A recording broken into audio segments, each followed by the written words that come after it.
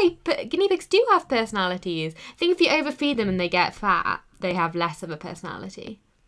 But they never seem to show joy or gratitude or like a sense of fairness and like There's no like relation, I find, with humans. Like they just squeak. Sometimes are scared. Sometimes referred to as pigs, which I also think is interesting. I find them to be dull. Well, each to their own, eh?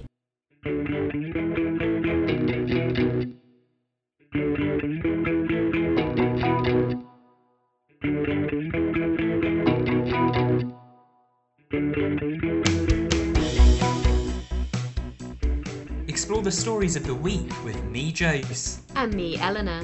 As we take a journey into the dirty and sometimes quirky world of the internet comments section. We're going from relying on professional journalists to looking at the grassroots of commentary to get an uncensored perspective on what the public really thinks.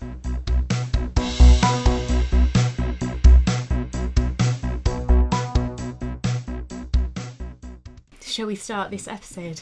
Let's start it.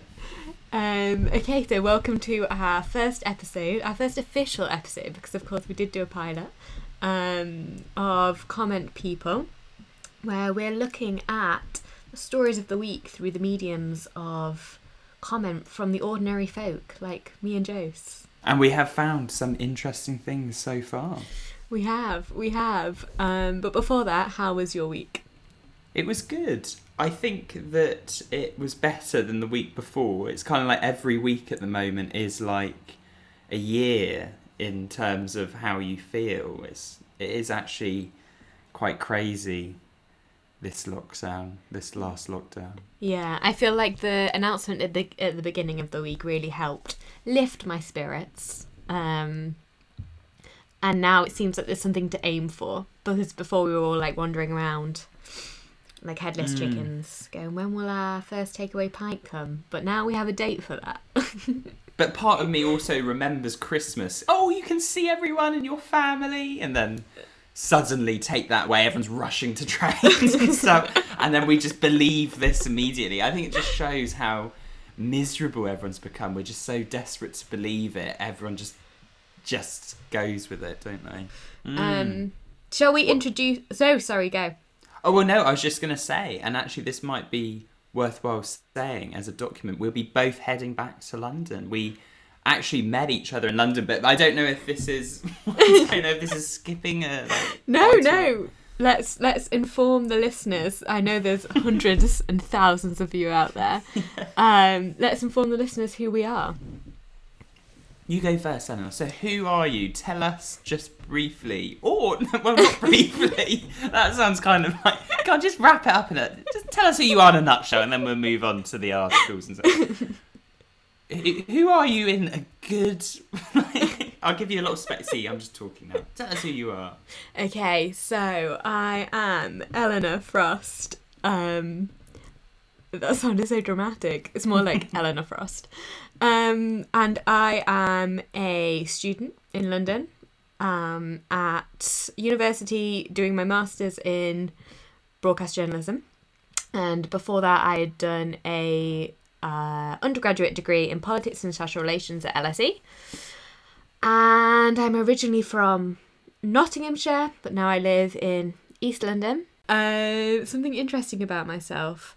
I am a big fan of...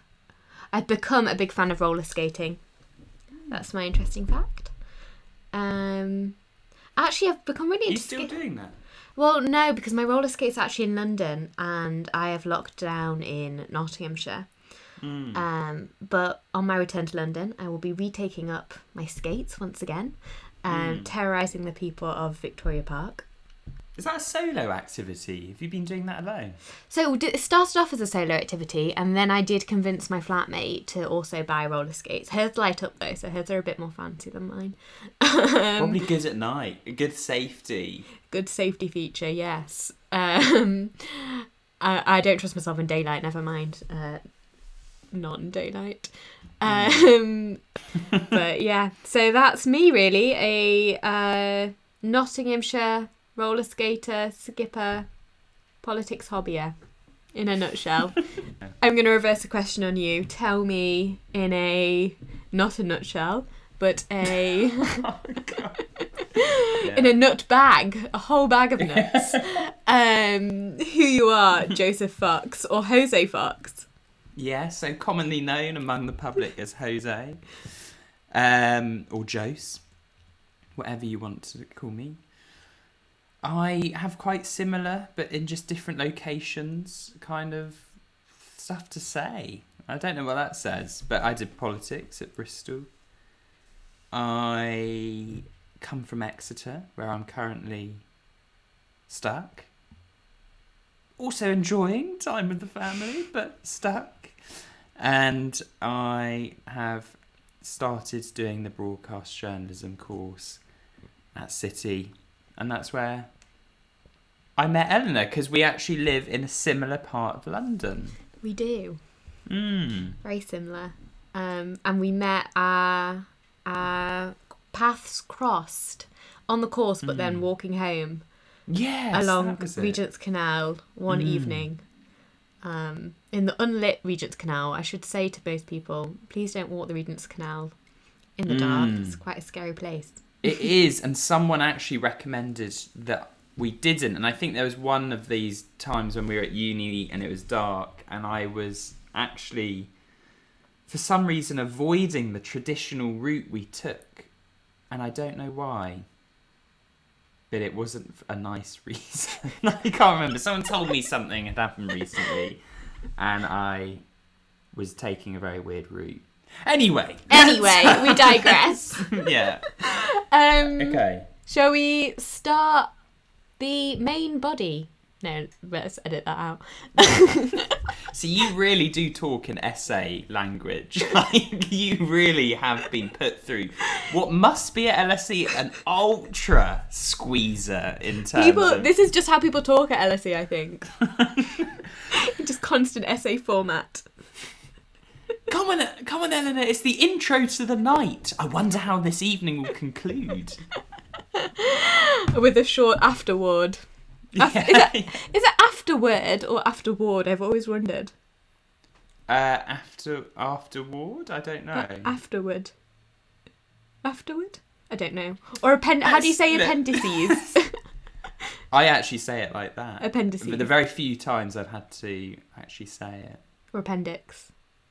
It's been a long time since I've used these words. Anyway, we digress massively. Let us start episode 1 of Comment People.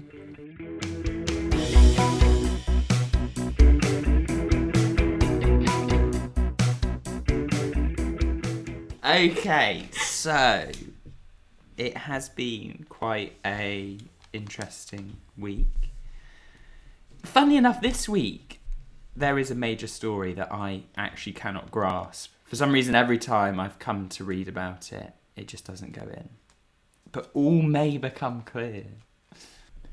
So, Eleanor, I am really actually quite excited for this one, because I think this is a wide shot, maybe, or like I don't know what to say. It's like it's wide off the mark. It's quirky. Okay, I'm here for that. Or maybe that's quite offensive. But it's very interesting. So, the comment, and it does include some names, which are hints. So, this is Des McFarlane. Is this a newspaper comment? Yeah, this is newspaper. This is newspaper. So, Des McFarlane, and it has 14 thumbs up after only 2 hours of being up on the site. So he says, Starmer, the organ grinder's monkey, in brackets, has a new mug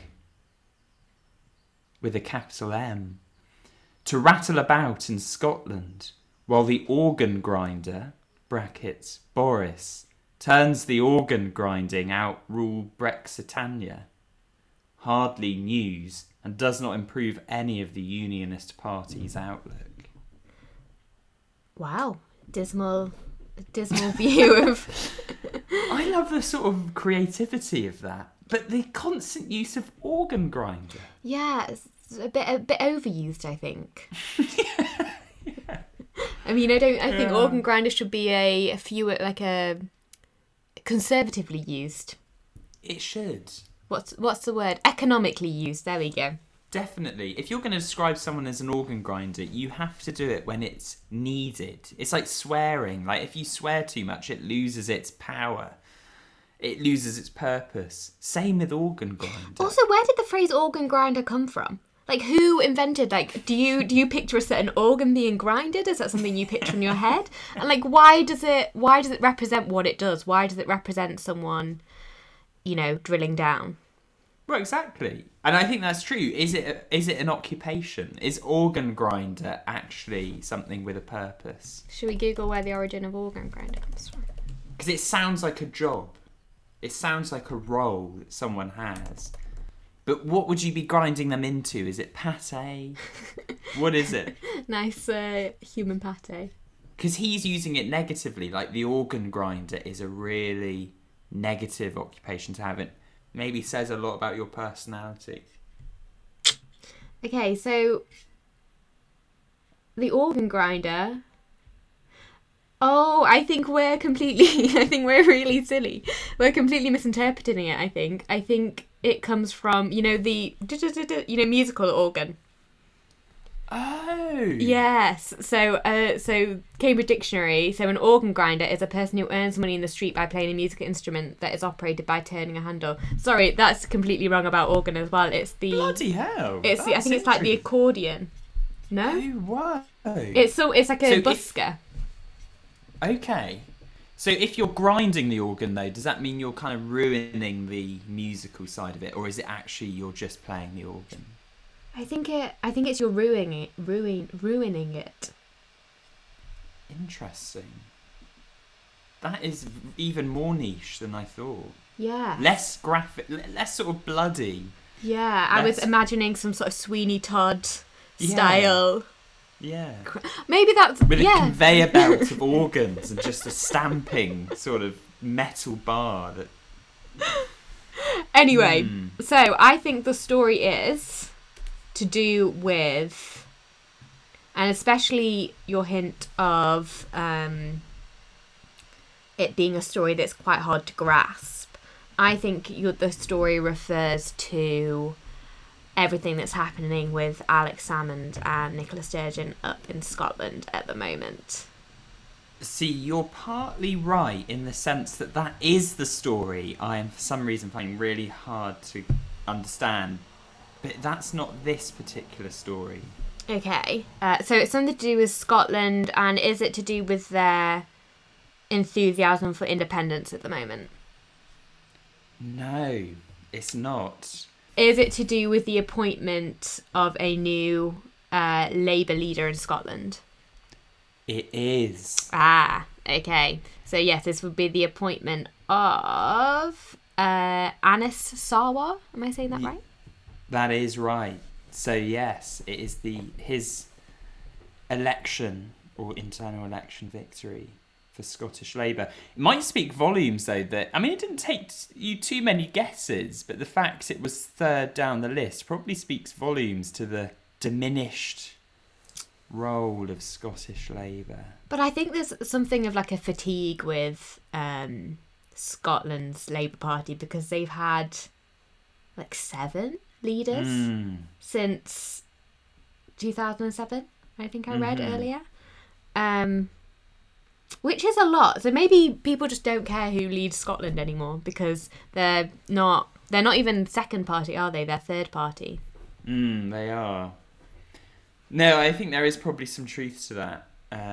And it is a good thing that... Because Richard Leonard, who was the previous guy... So he has a Lancashire accent. Okay.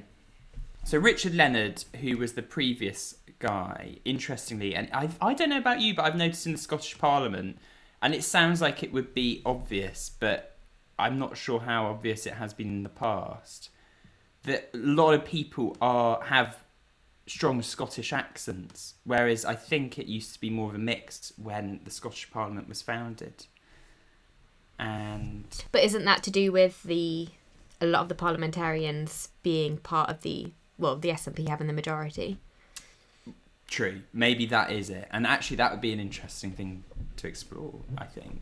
Yes. But yeah, so Scottish Labour have a new leader. He beat, I think it was Monica Lennon, who interestingly used the same branding as Angela Rayner. Kind of interesting. I found that interesting. A footnote. A footnote. Font. A little thing on fonts, and I really am passionate about fonts. But yeah, so congratulations. But I do have one more question, which is, which newspaper do you think it was in? I am going to guess this was in the Express. It wasn't. No? I think this will be quite a tricky to guess, but it will make a lot of sense. So the newspaper is The National. Oh. Which is, I think, if I'm right, it was set up in the aftermath of this 2016 referendum. I think it's now one of the highest circulating Scottish newspapers. I'll have to check that. I'm not actually sure. But it is an independent supporting newspaper in Scotland, whereas opposed to most of the other mainstream newspapers, they're unionist. So, yes. Diversifying out our sources. Yeah.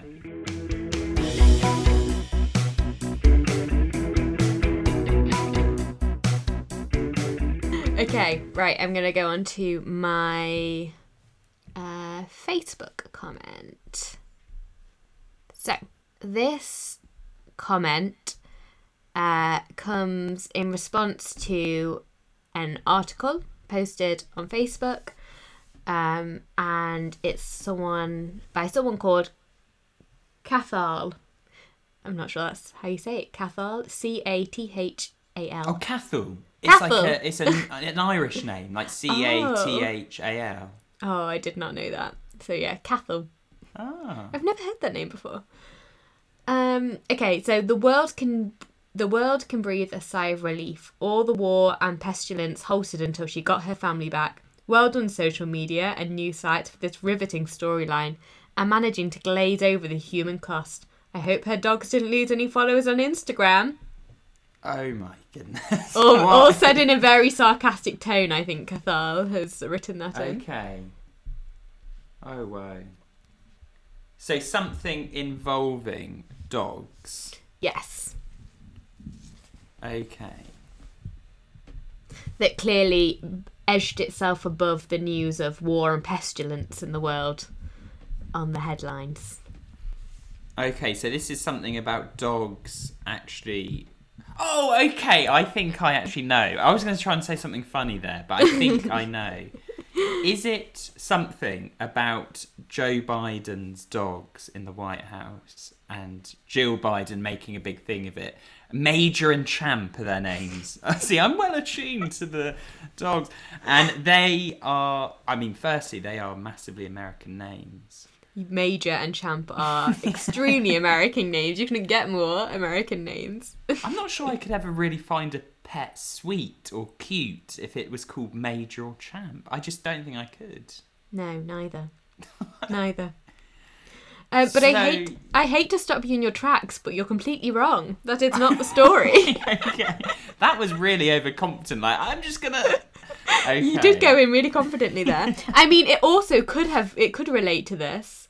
Any dog story being put above other news stories could come under this classification. But that is not the story. Disproportionate pet airtime. Okay. Any other ideas of this dog story? Are we now, and this is with the new 2-limit rule, is it?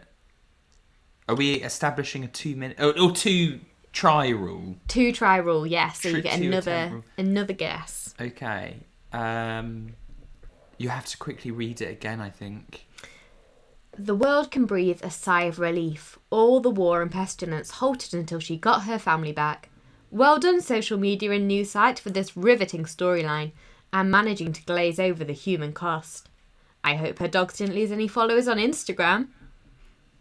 All said in a sarcastic tone by Cathal. Oh wow!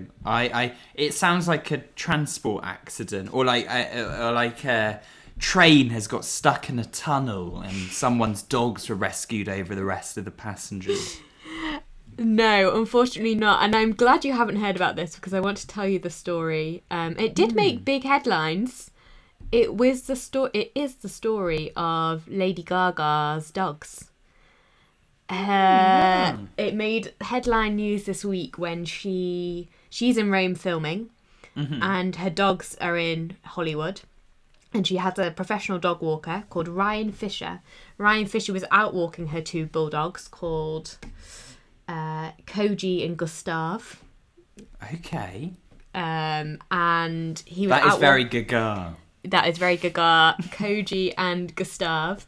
And he was walking them in the evening, I think it was Wednesday, and he was shot like multiple times in the chest by people who wanted to steal her dogs. And they stole her bulldogs. Bloody hell.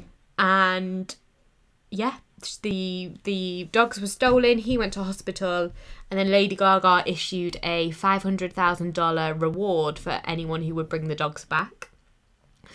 And the dogs were returned, I think yesterday, so that would be Saturday, the 27th.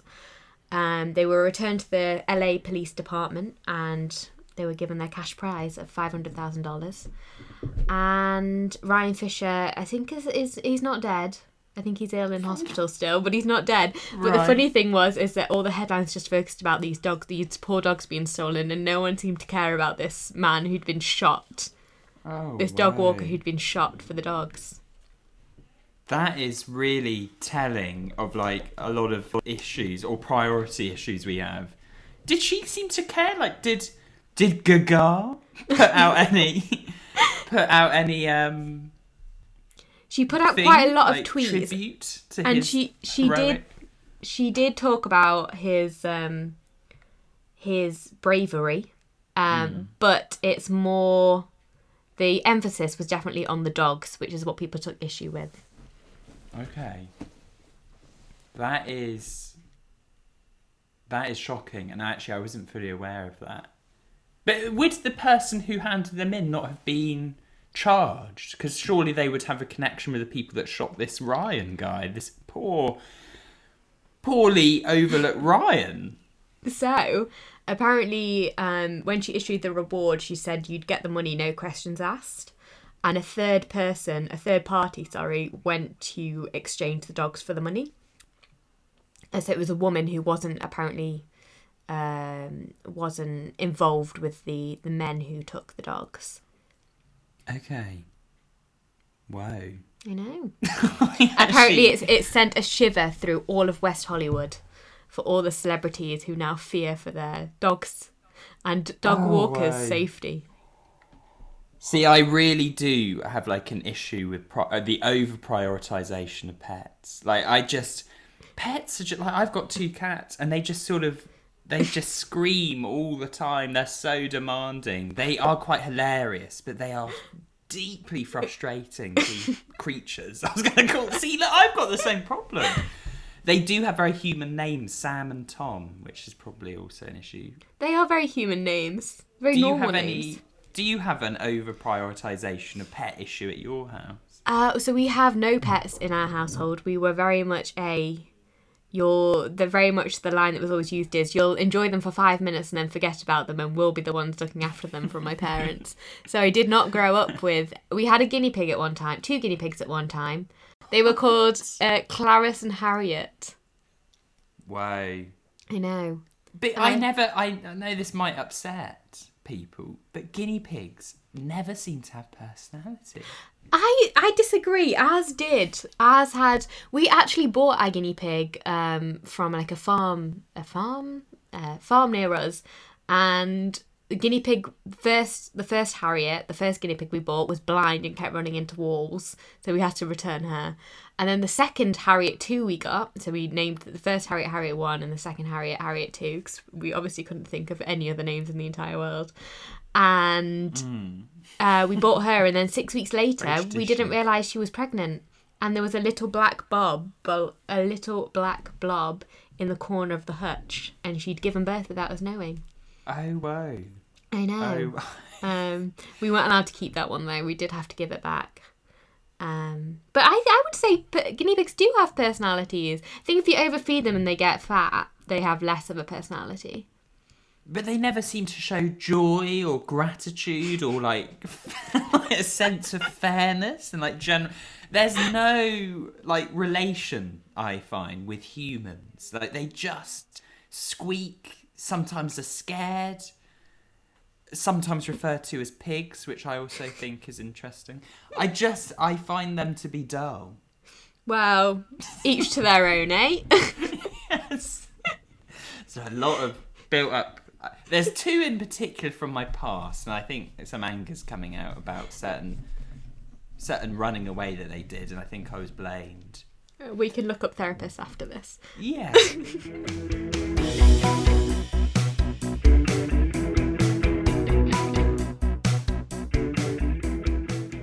Okay. Okay. It is your turn to read me your comment. So, on Facebook, aren't I? Yes. Okie dokie. So, this is from Stephanie Stollery. And it sounds like a made-up name, but it's not, I promise. Actually, the response name sounds made up too. 65 reactions, cares, love hearts and likes. She says, idiotic questions again from the press. I really don't know how these three poor chaps hold it together and say, really, that's your question. Well handled from Boris and his staff. And there is a response, probably slightly useful, from Julie Ann Shakespeare. Again, a real name. I feel the same. I say it every time. This one's got me stumped. I feel like it's definitely something to do with, well, obviously the virus. Can you read the first comment again for me? Idiotic questions again from the press! ! I really don't know how these three poor chaps hold it together and say, really, that's your question. Well handled from Boris and his staff. I feel the same. Say it every time. I don't know on this one, I'm not going to lie. I think, is it to do with... are the three men in reference Boris, Chris Whitty and Sir Patrick? It is Sir Patrick, Sir Chris Patrick. and Boris Johnson. And we really got to move away from Boris. We know him personally. Yeah. Yes, and is it to do with the reveal, the big reveal that everyone had built up to on Monday of the roadmap? It is. And I apologise because I think it's a sadly predictable story. But the biggest one of the week. But it is the biggest story, isn't it? It really does affect everything. And like we're saying, this actually came down so far to the point where it affected our mood. Yeah. Didn't it? You said you felt happier because of Boris's roadmap. Because of the 4-stage roadmap, yeah. I think the roadmap has been received well on as well as can be on many fronts. I think it's cautious enough for the lockdown enthusiasts to get on board with, and it's all been taken quite slow. And yeah, I think it's keeping people who want an end date in mind quite happy. It's something to work towards. I think it's a nice balance. Because we all just want to get out of this now, don't we? But also, we don't want to enter lockdown forever. For sure. Ever. And I think that the majority of us, like you're saying, are so weary of this. We need some kind of encouragement, but also acknowledge if he gets it wrong again, we'll all be heading straight back to lockdown. I think there are some people a bit concerned about all schools returning on the 8th. Yes, because Scotland have done a staggered approach, haven't they? So they've been letting year group by year group. I guess it is a bit worrying if suddenly next Monday, you have a school and 1,200 people turn up for it. It is. It is, and lack of protection for teachers, really. Yes, and obviously they've been told that they won't be prioritised for the vaccine in the second stage of the rollout. It'll just be done by age, which a lot of unions are complaining about. That is really crazy, actually. I thought if you were a key worker, you would have a vaccine prioritisation. Yeah. I think the government's argument is that it's just quicker and more efficient to get everyone done by age group. So I don't quite know what I think of it. If I think teachers should be vaccinated first.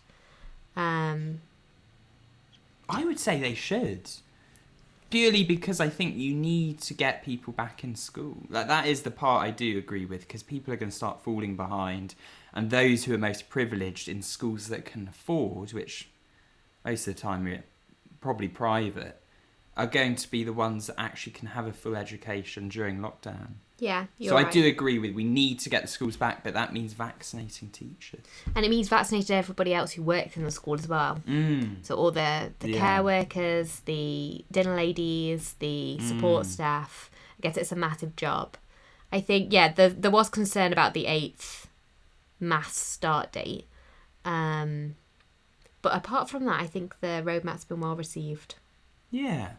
I think so too. I would agree. I do think that the 23rd of June, is it? Return of clubs. 21st.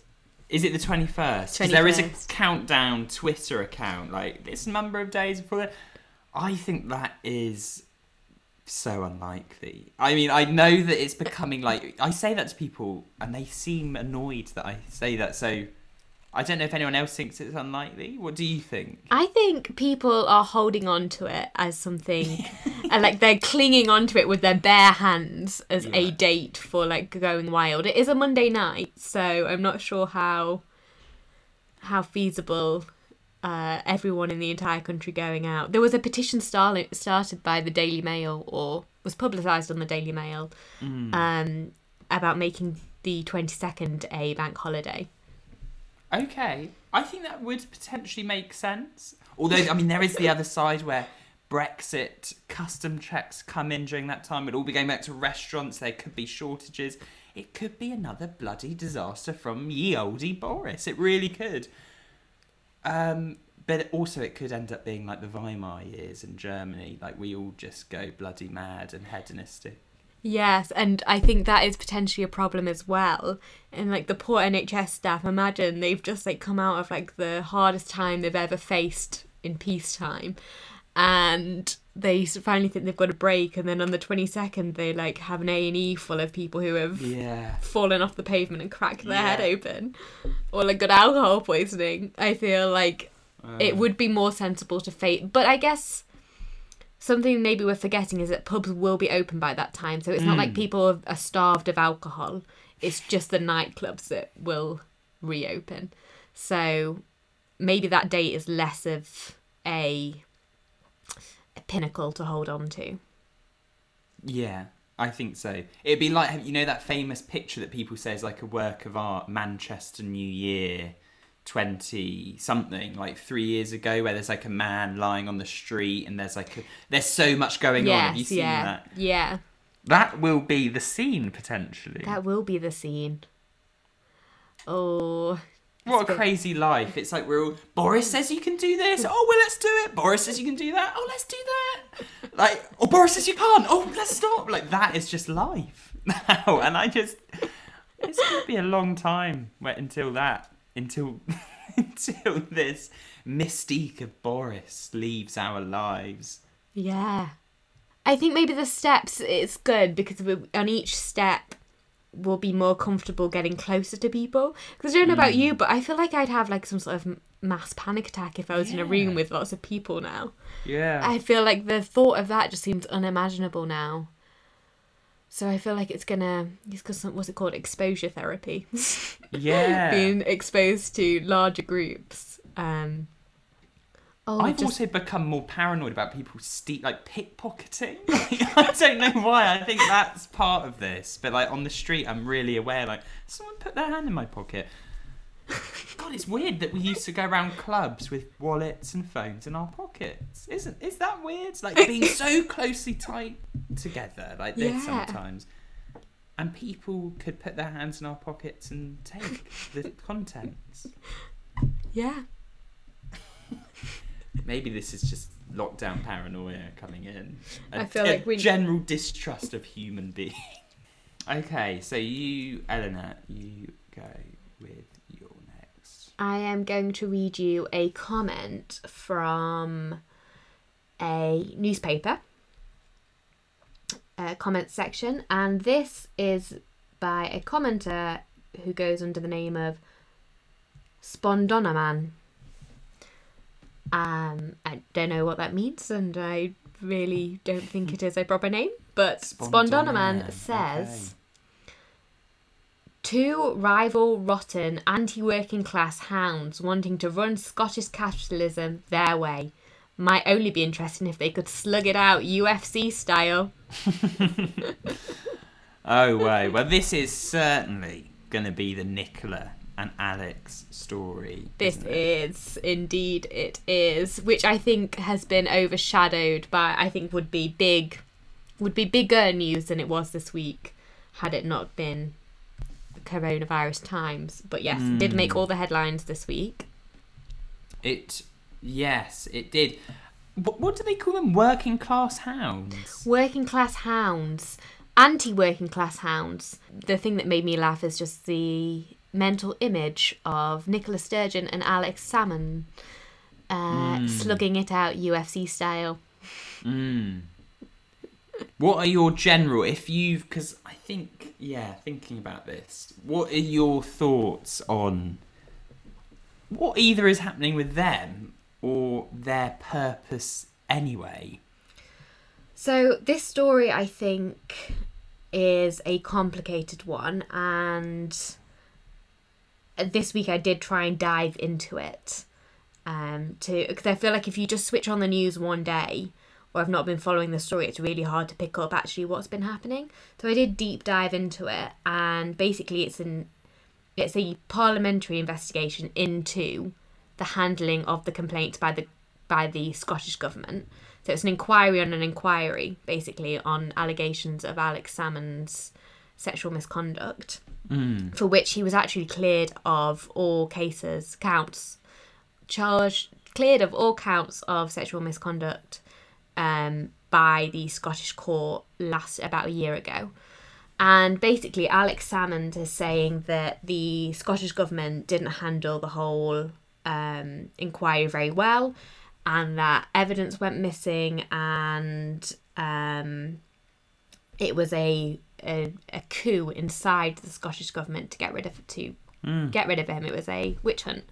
And he says that Nicola Sturgeon has broken the ministerial code because it's all he said, she said about when she knew about these allegations. So there's a lot of he said, she said, and basically the crux of the story is he says that the government didn't handle it very well, and that Nicola Sturgeon was part of this plot to get rid of him, and it's all just a bit messy, he said, she said. I think that's maybe not the best way of explaining it all, but the timing of it's quite interesting because obviously we've got the May elections coming up for Scotland in May, and the SNP can secure a majority there, then they will have a even bigger mandate to demand independence, which apparently they're polling as wanting already. Well, as in they're polling high already. So I'm not sure if this blip could influence people's opinions of Nicola as the figurehead of independence. Yes. And the SNP have this unique ability to be in government but appear as the outsiders. Yeah. That's thanks to the UK. I mean, they remind me, and this will sound controversial, but they do remind me of Brexiters in the sense that the SNP and Nicola, I don't know what I'm saying, it's so familiar. Nicola, she will never, and this is fair enough, but it's under the guise, I think, of responsible government and governing, and kind of sometimes just she's such a skilled politician, but under the guise, I think, of responsible government, there is just a continual push for independence. Yeah. And I think that it reminds me of like the Tory backbenchers under Cameron, Major in '92 and stuff, where they would always demand something, but it would never be enough because they do have a real ideological aim. Yeah. And I mean, I don't know. The SNP as a party are weird in the sense ideologically they're unusual. Really unusual. There are these they're called like the Tartan Wing or something, and they're like centre right. I think they're more aligned with Salmond, and then there's people like Mari Black who says as soon as independence would happen, she would leave the SNP and join what would I imagine be an independent Scottish Labour or something. Yeah, it is a broad church just under the umbrella of independence, but independence doesn't necessarily align you in any other political way. So I think it is a really tricky party to navigate, especially in in troubled times. They'd probably split, I think, if independence happened. Yeah. Oh, I definitely think if independence happened, the SNP will not be as we have it now. I think it will definitely split. So yeah, that was the story. Alex Salmond and Nicola Sturgeon slugging it out, UFC style. Yeah. Salmond is great at self-pity. Like, I did watch him and thought, your main skill is feeling sorry for yourself. I mean, he does it weirdly effectively. His hearing went on for so long. It started at 12 and ended at... Did it end at 7? 6:30? It went on for so long. He was very well prepared for that hearing. Oh, it's because he's talking mainly about himself. But anyway. Anyway.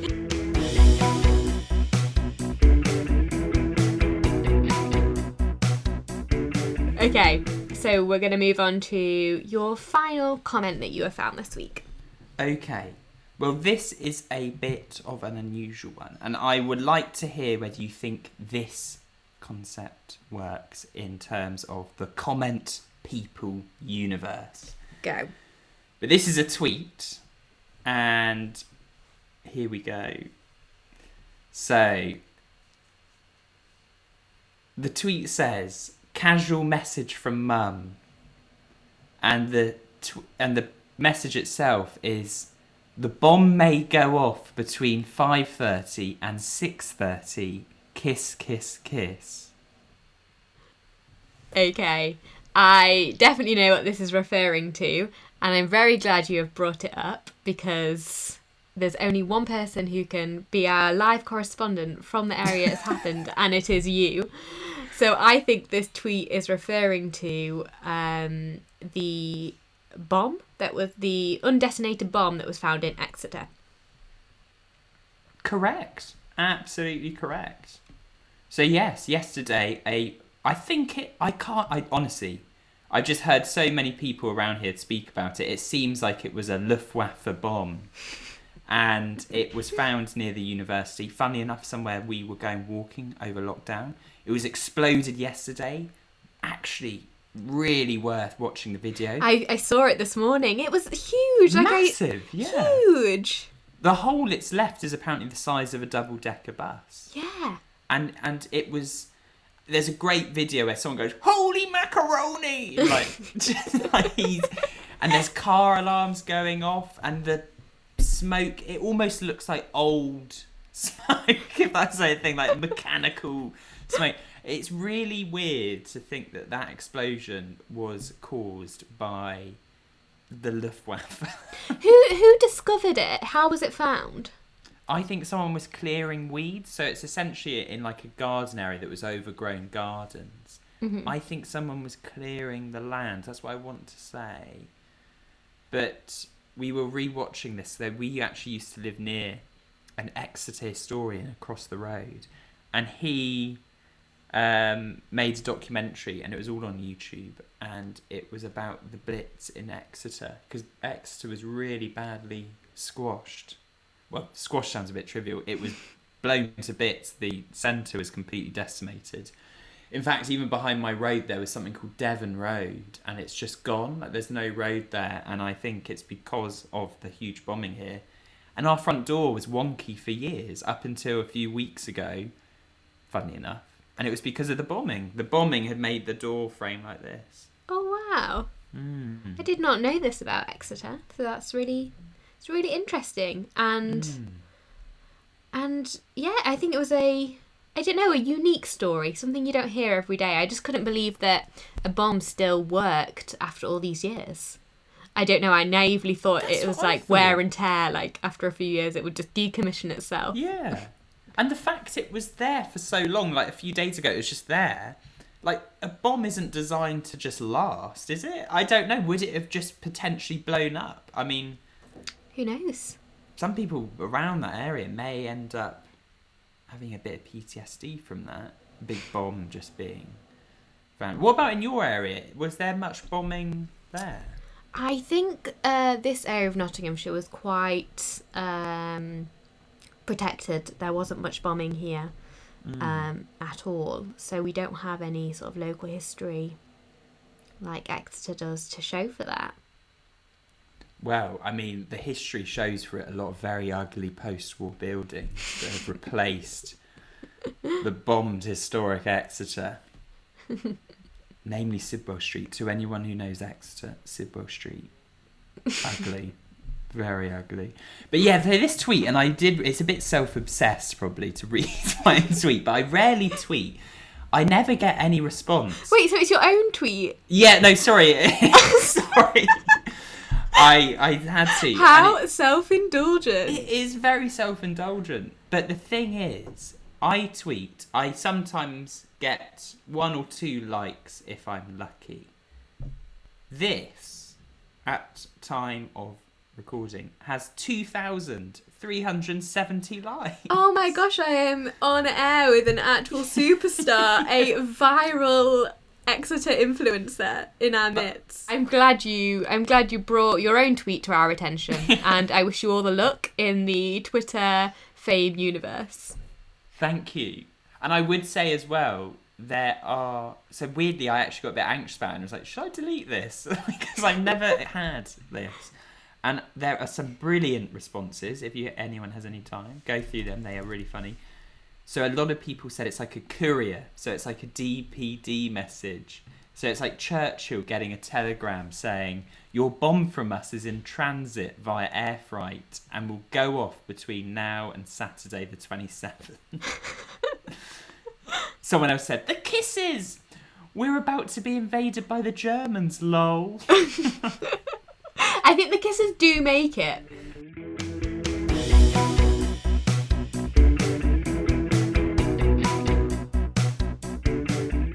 So that brings us to the end, and we hope you have enjoyed this first episode of Comment People.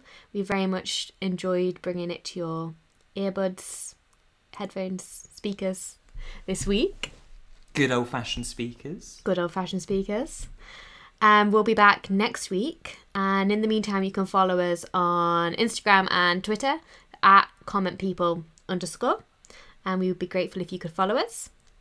And it would be great to have a rating as well. We're still probably yet to get a rating. We want to get funny ratings, but with good stars or however it's done.